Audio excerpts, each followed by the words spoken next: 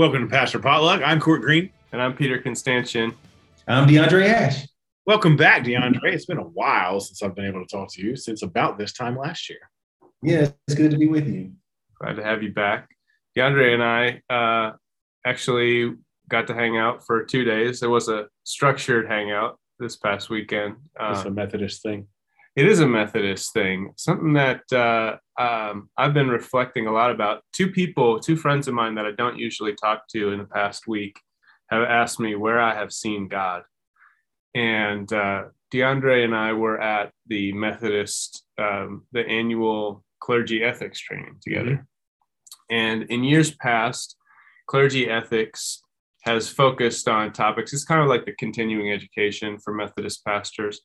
And they try to focus on topics that people are concerned about in the church. And historically, that's been things like financial malfeasance, sexual ethics. Those are concerning things. They are indeed. But I'm not sure exactly how this happened, but what I heard is that, as a result of George Floyd's murder in 2020 and the uprising, and the overwhelming response of the entire nation to that event and to just the recent and not so recent history of oppression to Black people in this country, the Western North Carolina Conference decided for these next 4 years, our mandatory clergy ethics training needs to be about anti-racism. Okay. So this was like the first, I guess, of 4 years of training. And to me, it was really, well, DeAndre, I want to ask your opinion too, but to me, it was very strange, but also, and difficult at times.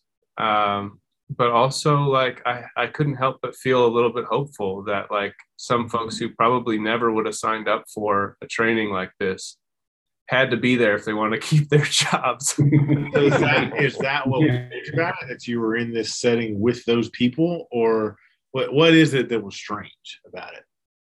I think most of us can kind of connect with the hopeful thing, but What was strange about it? Well, I think I've just kind of come to accept that maybe the Methodist Church is not that committed to anti-racism, and I just never thought I would see this day when we're like actually expecting every single clergy member. It was unexpected. Yeah. So in other words, it's a good strange. It was a good strange. Yeah. What did you think, DeAndre? I asked as if I were there. Yeah, it felt weird. And ironically, I was wondering how like my white friends and clergy and table mates were feeling. I was like, this must be, because to be confronted with something that you've been blind to and maybe oblivious to and don't really want to face, you don't have to face. And so, I was thinking about how it might feel, to be confronted kind of with the truth. And the way that it was structured, we had to listen and learn. And I think anybody with open ears and open heart learned. Like I learned so much. It gave me language to so much. And so, but I agree that it felt difficult, but rewarding, especially at the end of the process when we were able to kind of hear each other's responses and feedback. I said, oh, this does work, and this is necessary. And so, it was hopeful. It's hopeful. Maybe let's use that as a way to kind of take ourselves to today's readings. There's this truth out there that's always been in front of us, but so many of us either didn't have to see it or refuse to see it. And in Revelation, we find a similar situation where we are presented with the world as God created it to be, and it's always been here, but we've only seen it as what we can manipulate it into. Mm-hmm. And in Revelation, we're given an image of what the world can be, was created to be, and really has been a reflection of that world at least. And yet we refuse to see it. So I'm going to let that really weird segue take us into Revelation 22, unless Peter, who is smirking, has a different idea. No. I think we should go there. And for our listeners, I'd mentioned in our previous podcast that I've been doing a Revelation series, and I wrapped that up this past weekend, and actually did not preach on this text, although it's probably my favorite. And so let's listen now to Revelation chapter 22, verses 1 through 6.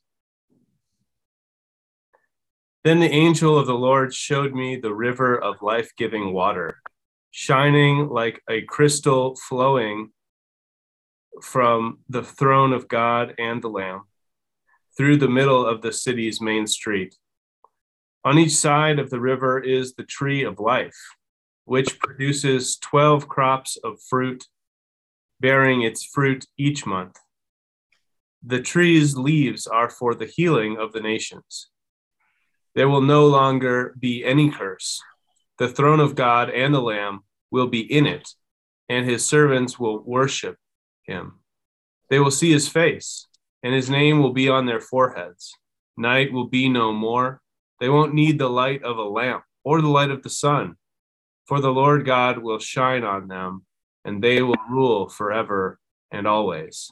Then he said to me, these words are trustworthy and true. The Lord, the God of the spirits of the prophets, sent his angel to show his servants what must soon take place.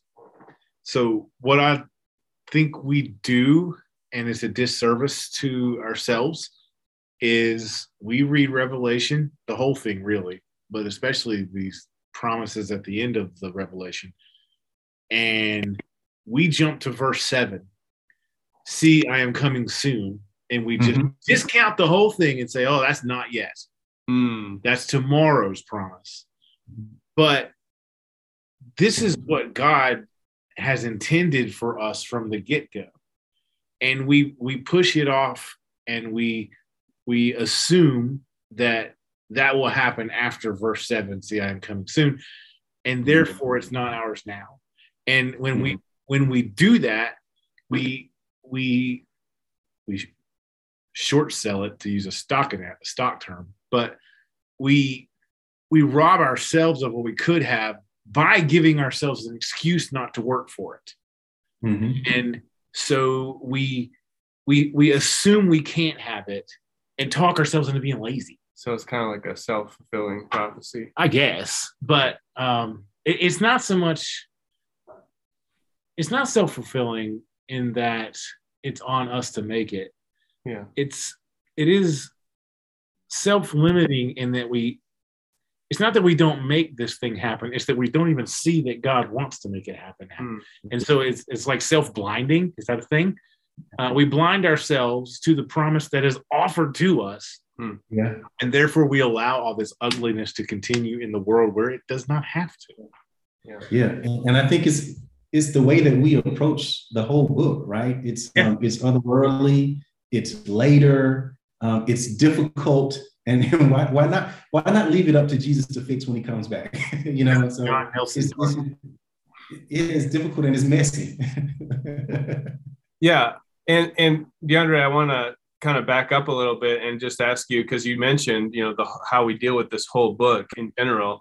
What has been your experience with the book of Revelation, and how have you negotiated that? You've had lots of church experience, different denominations. How do you deal with this book as a whole, and what's kind of what's your approach as you try to read it today? I was a part of the Church of God in Christ for a long time. I was a part of the Southern Baptist Church for a while. I pastored the Southern Baptist Church for a while, and there are some similarities in that eschatology. It's some good in it, is that there's always a pressing idea, thought, even if it's subconscious, that concerns us. And it impacts how we live, our idea of holiness, wrong and right, our decision-making. And so it's pressed there. But it's always dealt with, at least in the circles that I've been a part of, as metaphor or allegory, as imaginative, as something that can be dealt with imaginatively, rather than looking at it how really Court has invited us to look at it as this can be something that can be worked out, worked towards now in the present. I don't think I've ever been in a conversation in the way that you kind of segued us there, Court, where it's like, oh, this is now.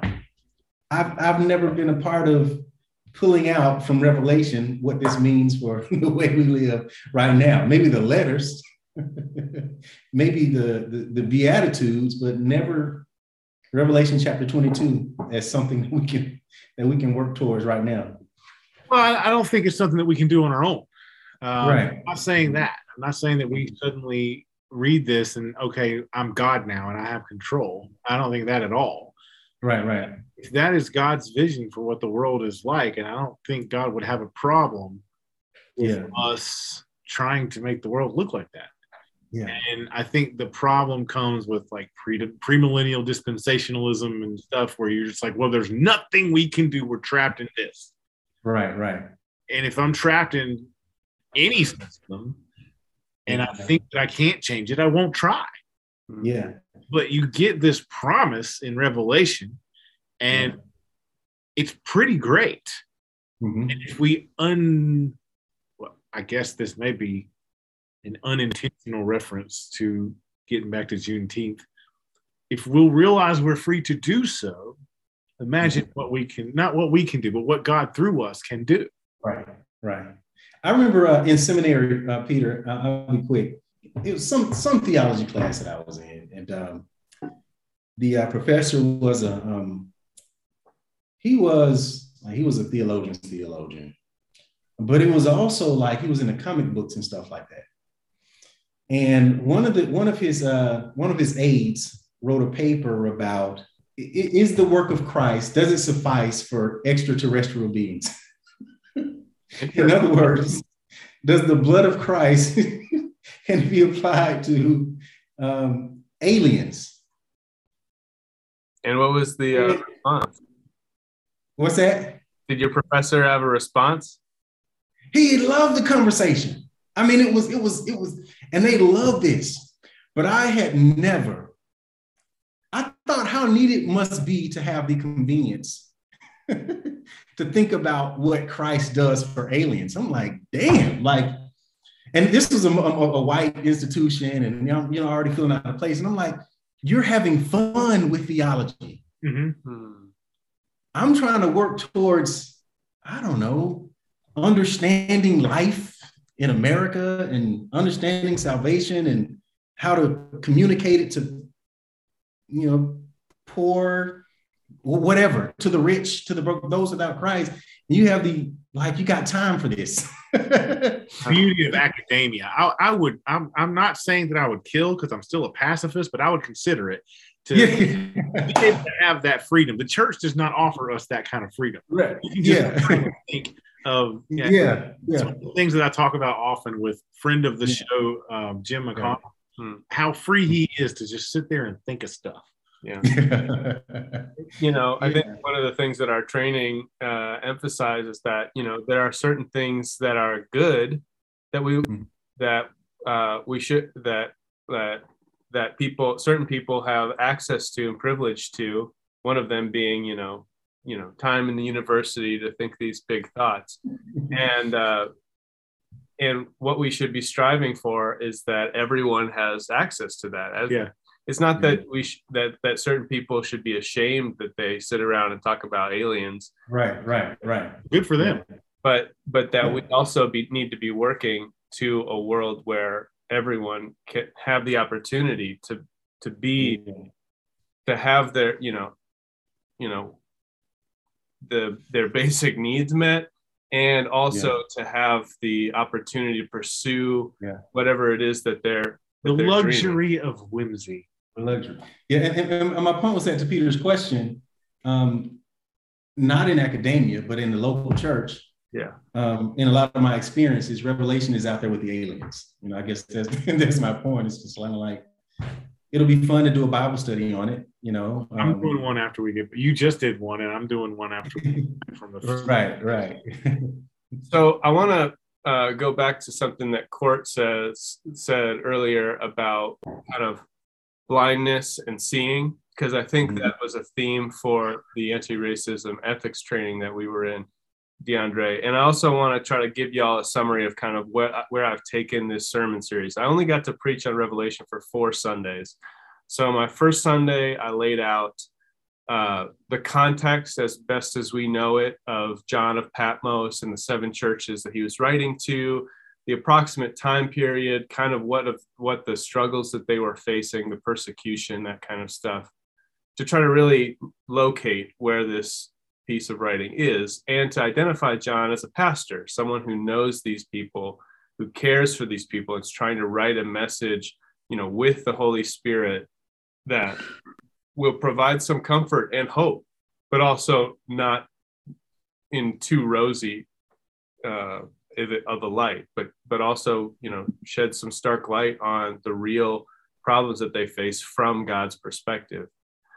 Then we preached from Revelation 5, where you've got angels and the elders singing one refrain about God, and all of creation echoing it back. And we talked about call and response. Yeah, we talked about that here. Yeah, in our worship as a method of worship, but also how we see that then visible in that heavenly throne room.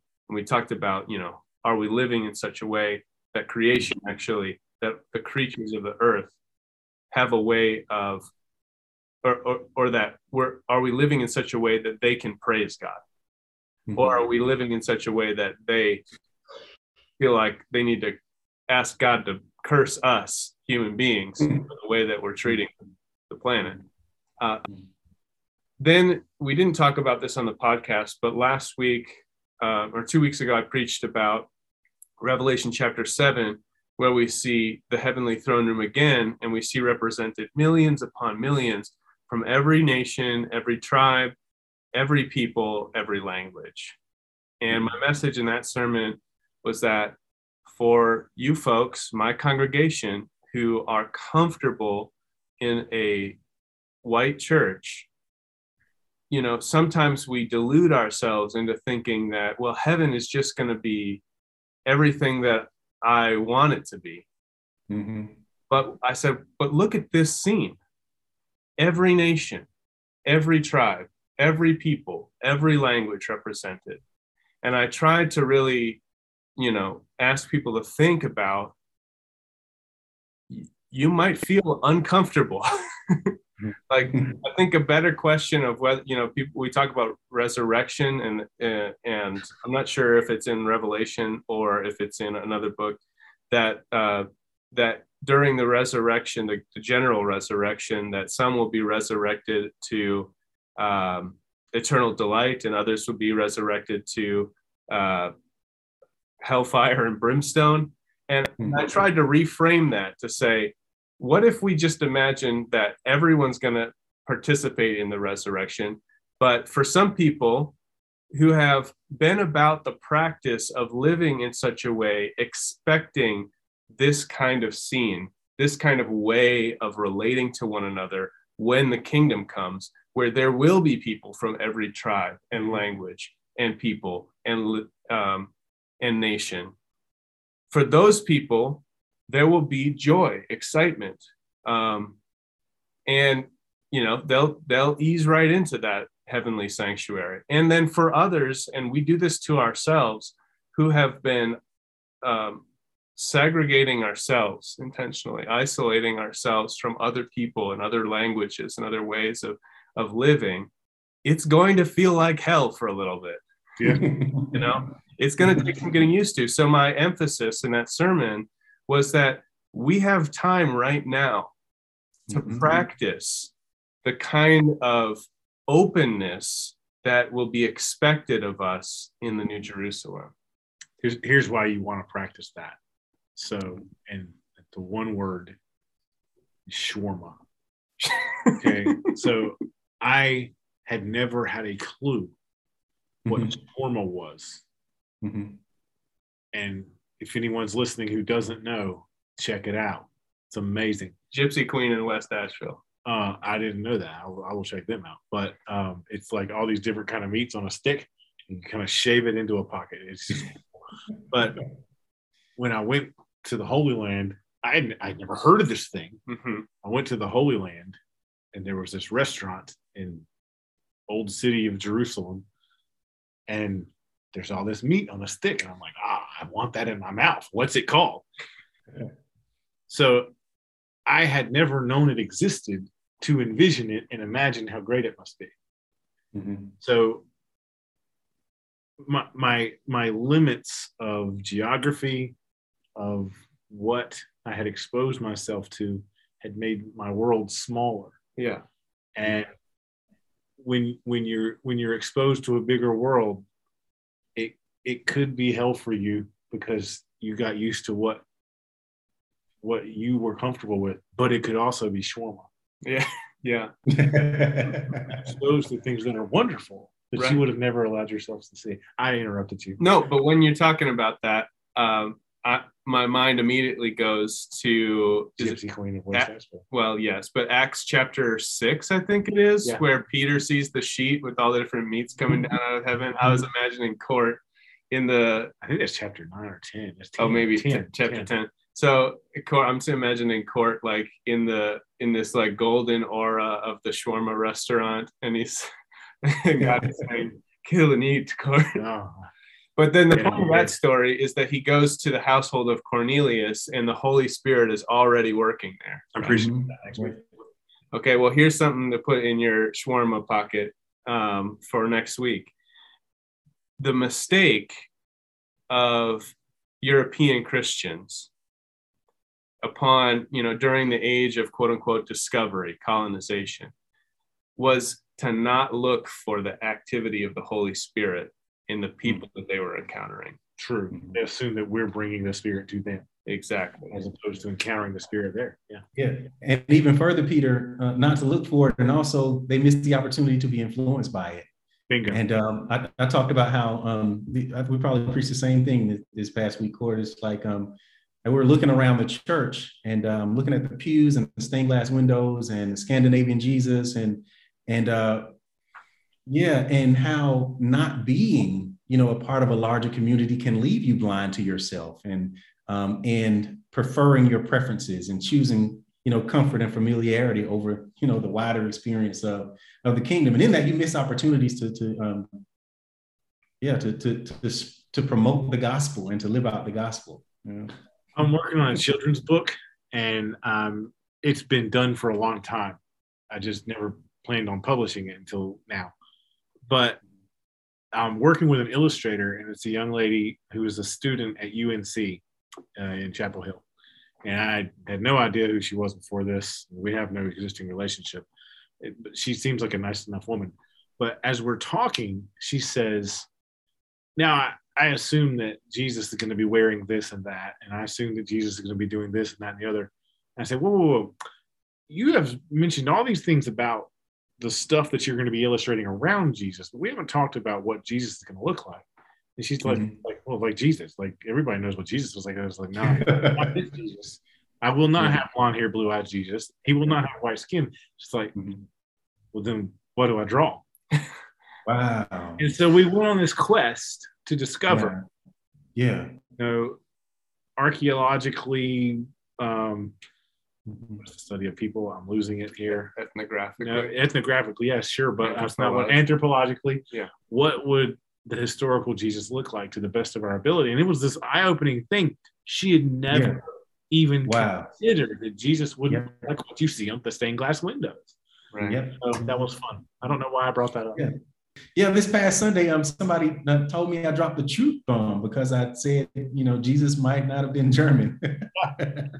And so, I'm surprised sometimes that the things that even I may take for granted that, conversations and proximity can help people, can help each other in that way. So speaking of revealing truth, of seeing things that we were blind to, of participating and learning from people of other cultures, other backgrounds, and and with a real sense that it is a Christian responsibility to actually practice this way of life if we're considering that God's vision, God's hope, God's mission for the world is that ultimately we will all be gathered together and be able to praise God and not be upset with each other for speaking different languages or having different music or worship styles or whatever. We are working our way towards celebrating as a nation for the second time in history officially the 18th holiday. And we had you on the show last year, DeAndre, to talk about this. And it occurs to me, and this is something that I have actually said from the pulpit to my congregation in this sermon series, that if you are looking for an opportunity to practice, I'm talking to white Christians who are comfortable in their small rural churches. If you're looking for an opportunity to practice this kind of learning, of being together, of putting ourselves maybe into situations of discomfort in order to make ourselves into the people that God hopes us to be in that new city, in that new Jerusalem, then Juneteenth at Lake Junaluska is a good opportunity to start that practice, because there will be collective worship. There will be music that you may not know. There will be speakers telling stories that you may not have heard of. And so I've been really trying to encourage my congregation to do that. Not just that Juneteenth is the only day that we should be doing that, and trying to open our eyes and see through the perspective of our neighbors, but that could be a really good way to start. And it's also just a good time. It was a good time. So DeAndre, I wonder, speaking of the celebration that we've been planning, what is your hope for that day for Christian people in particular? Yeah, and it's kind of ironic that you chose the section of scripture that you chose today.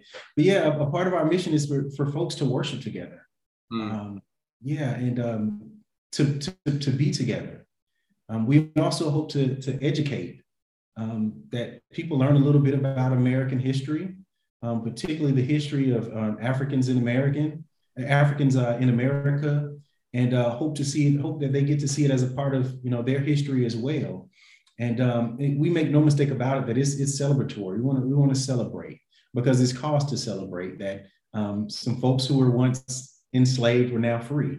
And so we want it to be a celebratory occasion. And I'm going to say I understand, even thinking about how this worship service came together. People have an option. White people have an option, whether they choose to engage in learning about the history of African Americans, whether they choose to educate themselves, whether they choose to be uncomfortable. And so we want to make sure that we create an environment. If there was discomfort, it would be not because we weren't thoughtful, but because people are exposed to new ways of worship, in new conversations that they haven't had before. And perhaps the Holy Spirit would guide them through some kind of sanctification experiences while they're there. They may not be uncomfortable, but they will make them more into the image of Jesus Christ. Amen. And I think, going back to our scripture here from Revelation, when I read about this tree of life with leaves for the healing of the nations, I think a celebration like Juneteenth should give us cause to reflect and to really wonder what is the healing that we need as a nation. And we don't have to look any further than the news from this past weekend of the racial massacre in Buffalo, New York, to recognize that this is the healing that we need. Yeah. Peter, I appreciate Snow Hill and Iola, man, through the Floyd protest, through the different election cycles, and man, I hear this in the right way, but I think God gave me a grace for it, and it hasn't been difficult. With this last shooting, it's getting harder and harder. Man, and so it's getting harder to be so considerate and so thoughtful. Right. It's getting harder and harder, and not to say this is evil, and we're complicit. You're complicit in this in some ways, and so I don't know how that fits in our conversation, but I think that's a part of the healing that needs to occur. Honesty is a part of the healing that needs to occur. I'm glad you said that last thing about the honesty, because there's nothing wrong with saying this is evil. Mm-hmm. If we don't say it. Mm-hmm. Now, granted, I make my sermons way in advance, and I didn't like cancel my sermon schedule and only talk about this past Sunday. Mm-hmm. But if we refuse to say it, or we actively avoid saying it, then we may be complicit. Nothing wrong with calling out evil. Right. Especially, I mean, there's some things that are like, some people think it's evil, some people don't, but shooting people is evil. Okay? Motives aside, shooting people is evil. And so, I don't know. Yeah. I don't think that I mean, who am I to absolve you of your guilt? But you are justified in feeling that it's harder, I suppose. But be encouraged to call out obvious evil when you see it. Maybe that's what the church needs to be relevant in our society. Maybe then you'd have Generation Z and millennials wouldn't have the excuse of, well, the church doesn't speak to me, or whatever it is that they're saying, that they're falling away from the church. Because they're not hearing the truth. Yeah, and that's what they say a lot. I mean, I'm technically one of them, but you hear that over and over again from millennials and from Generation Z. The reason I don't go is because I don't hear the truth. Well, give them the truth. Indeed. And be loving with it. But maybe we in the pulpits are complicit when we, for lack of a better term, chicken out of calling evil. I know I have to write down my sermons. I'm usually a kind of an extemporaneous preacher, but if I need to talk about something where I feel there's a likelihood that in front of my audience I will chicken out, then I write it out so that I have to read it, because I haven't practiced doing anything else. So right. And speaking of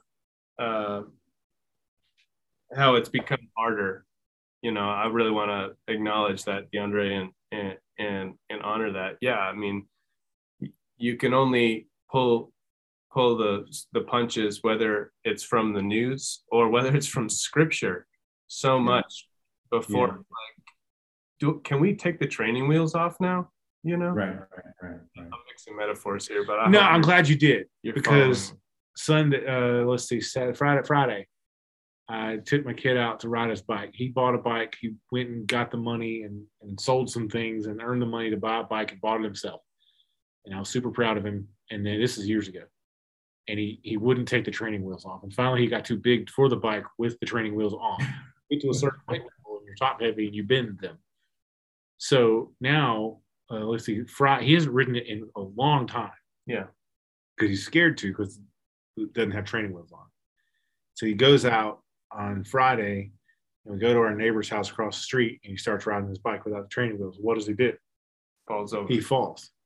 Mm-hmm. Going to take some blows when you take the ball. But that's necessary to learn to keep going and to get better at something. Yeah.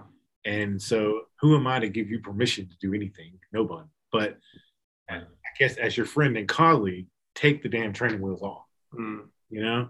And be willing, in love, mind you, be willing to take some risks. And I am the most risk-averse pastor I've ever met. But so clinically, I can tell you to be willing to take some risks. As long as, and this is probably where it should start, as long as the Spirit is leading you in that direction, as long as you're going to the tree of life and you're returning to your source of strength, And it's not just you. It can't be political. It can't be, I feel like I want this outcome and therefore I should speak this way. And it certainly be this will benefit me. It has to come from the Spirit. But if that is the case, take them all. Take the training wheels off. Yeah, we got to be and willing. Just do so willing, knowing that you may fall. We got to be willing to speak the truth. And I think, like, you know, when we're talking about what is the outcome we want, well, let's focus on what is the outcome that God wants. Yeah. You know, and if we're in line with that, you know, then I think we're on the right path. Yeah, ultimately, to me, the outcome is that the gospel is proclaimed, and you know, anything beyond that is God, you know, God's work. You know, Jesus said, "I am the way and the truth and the life." And I've encountered, and as I'm sure both of you have, numerous moments in ministry where it felt very scary to speak the truth, but we betray our calling as ministers of the gospel when we you know, tell the world that we're trying to be walking in the footsteps of Jesus, who called himself the way and the truth and the life, and then we can't speak the truth. I think honesty has to be the central component of Christian practice, especially in America today, because we have some stuff that we have not been honest about for a long time. And I'm hoping that Juneteenth will be an opportunity for this community to face that honesty a little bit, and to try to practice what it means to be together. I started off by, you know, talking about this training that you and I, DeAndre, were participating in over the weekend, and how I had two friends ask me where I saw God at work, and I had to mention the training because in my own personal story, like, I grew up in Minnesota. I didn't even know that I was Armenian, really. I didn't know what that meant. And was, you know, and have lived in white spaces very comfortably my whole life. And it was only really in 2016 that God kind of put me on this path towards looking at my own racial identity, how I benefit from just being white or being perceived as white. And I've gone through several anti-racism trainings since then, to the point that this weekend, though it was emotionally exhausting because I was empathizing with my friends of color in the room when somebody would, some white clergy who's never been through this training before would say something whack. And I was also empathizing with these white pastors because I've been in their shoes, and I've felt that guilt and that shame rise up in me and want to be defensive. And I felt like finally I have done enough work. I'm not perfect, and I have a lot more to do, but I've done enough work that I could be helpful in that space, that I could take some of the questions and the doubts and the anxiety that my white colleagues were dealing with and help them process it so that people of color didn't have to. And that's where I've seen God recently. In advocacy? I've seen God in reshaping me to be a person that can help advocate and bring change to the rest of the church. And honestly, the teachers in this workshop, they asked at one point how we felt about doing the work that we had been doing. And a lot of people, I think they were looking for people to say like frustrated or upset, or it's hard, it's difficult. And I raised my hand. I was like, I feel like I'm finally around in a conversation where I don't feel crazy. Yeah, or whack.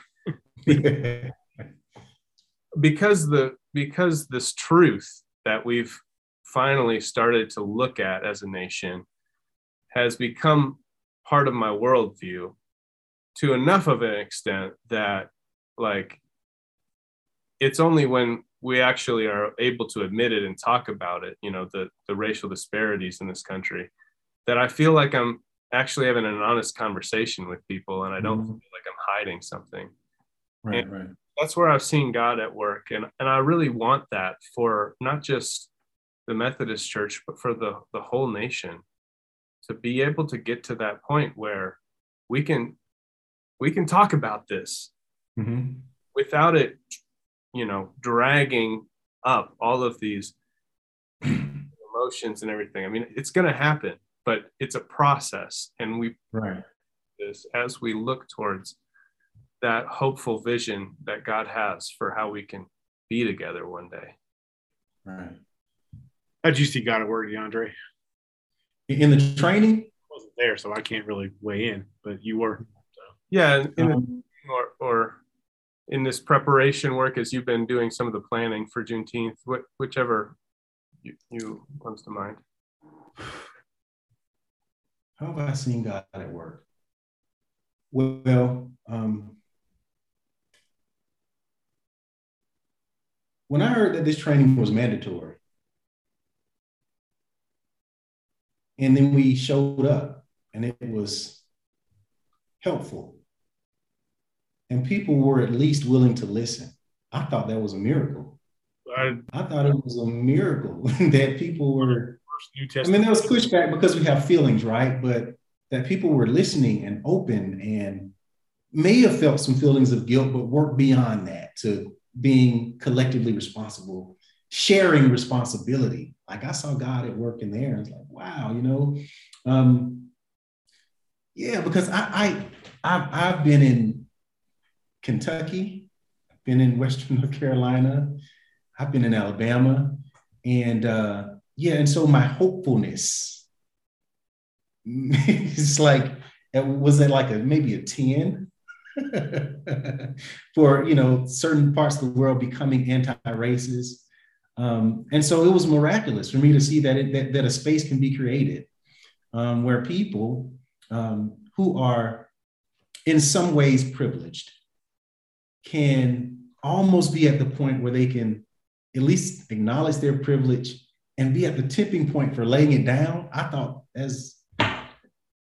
saw God in that, So the casual listener may think, well, if just being open to listen is a miracle, that's kind of a stretch. But the Book of Acts would disagree with you, because the first miracle of the Spirit, when the Spirit descends upon the disciples like tongues of fire, and what happens? There's a hearing miracle. People's ears are open with the message. And so to get a group of people together from diverse backgrounds, have them open to listen, is truly a miracle. Sorry to interrupt. Yeah. No, that's great, Cord. And at the end of the day, we were able to, there were some points where we held our heads down in shame for ourselves and for one another, feeling each other's feeling. But at the end of the day, our eyes were open. We were looking at one another, face to face, in each other's eyes, and shaking hands and hugging. And I was like, oh, wow, this is, that was a God sign. Definitely. Well, DeAndre, could you share with us? I hope that we've generated enough excitement in this podcast that our listeners will be interested in coming out and celebrating with us on Juneteenth, June 19th. It's a Sunday afternoon. Would you give us some more details about the event? Yeah, it's for everybody. It's a family event. And this year, the theme is a gospel celebration. And from 1 p.m. to 5 p.m., there'll be food trucks and inflatables. And Dr. Tiffany Jackson, who's a professor over at WCU, in the music department over there, she's going to perform and sing some songs. She's going to bring the gospel choir from WCU. Raquel Scott is forming, she performed last year, and she's forming a community choir that's going to perform, and just diverse voices, people coming together to sing gospel music. And it's going to be just hours of fun and learning and celebrating through and with gospel music. And the invitation is to everyone to come and celebrate and maybe even learn something in the process. So 1 to 5 p.m. at the Nancy Weldon Auditorium, which is that is where the location is, right? I'm getting that right. It is. It's the Nancy Weldon open air gym at Lake Junaluska. So if you haven't been there, I guess it's off of 1923. You take that entrance into Lake Junaluska, and then you'll see the building for the Center for Evangelism on your left, and it's behind that. So you can either take that left, or you can park right there, and there'll be this big field on your left, and that's where we'll be. And I'm so looking forward to it.